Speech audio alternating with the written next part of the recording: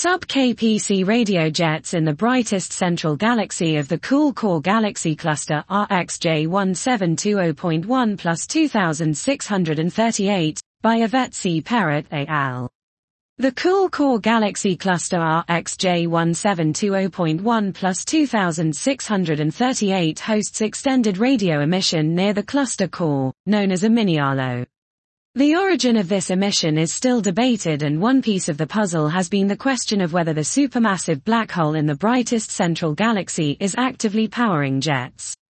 Here we present high-resolution E. Merlin observations clearly indicating the presence of sub-kpc jets. This may have implications for the proposed origin of the mini-halo emission, providing an ongoing source of relativistic electrons rather than a single burst sometime in the past, as previously assumed in simulations attempting to reproduce observational characteristics of mini-halo hosting systems.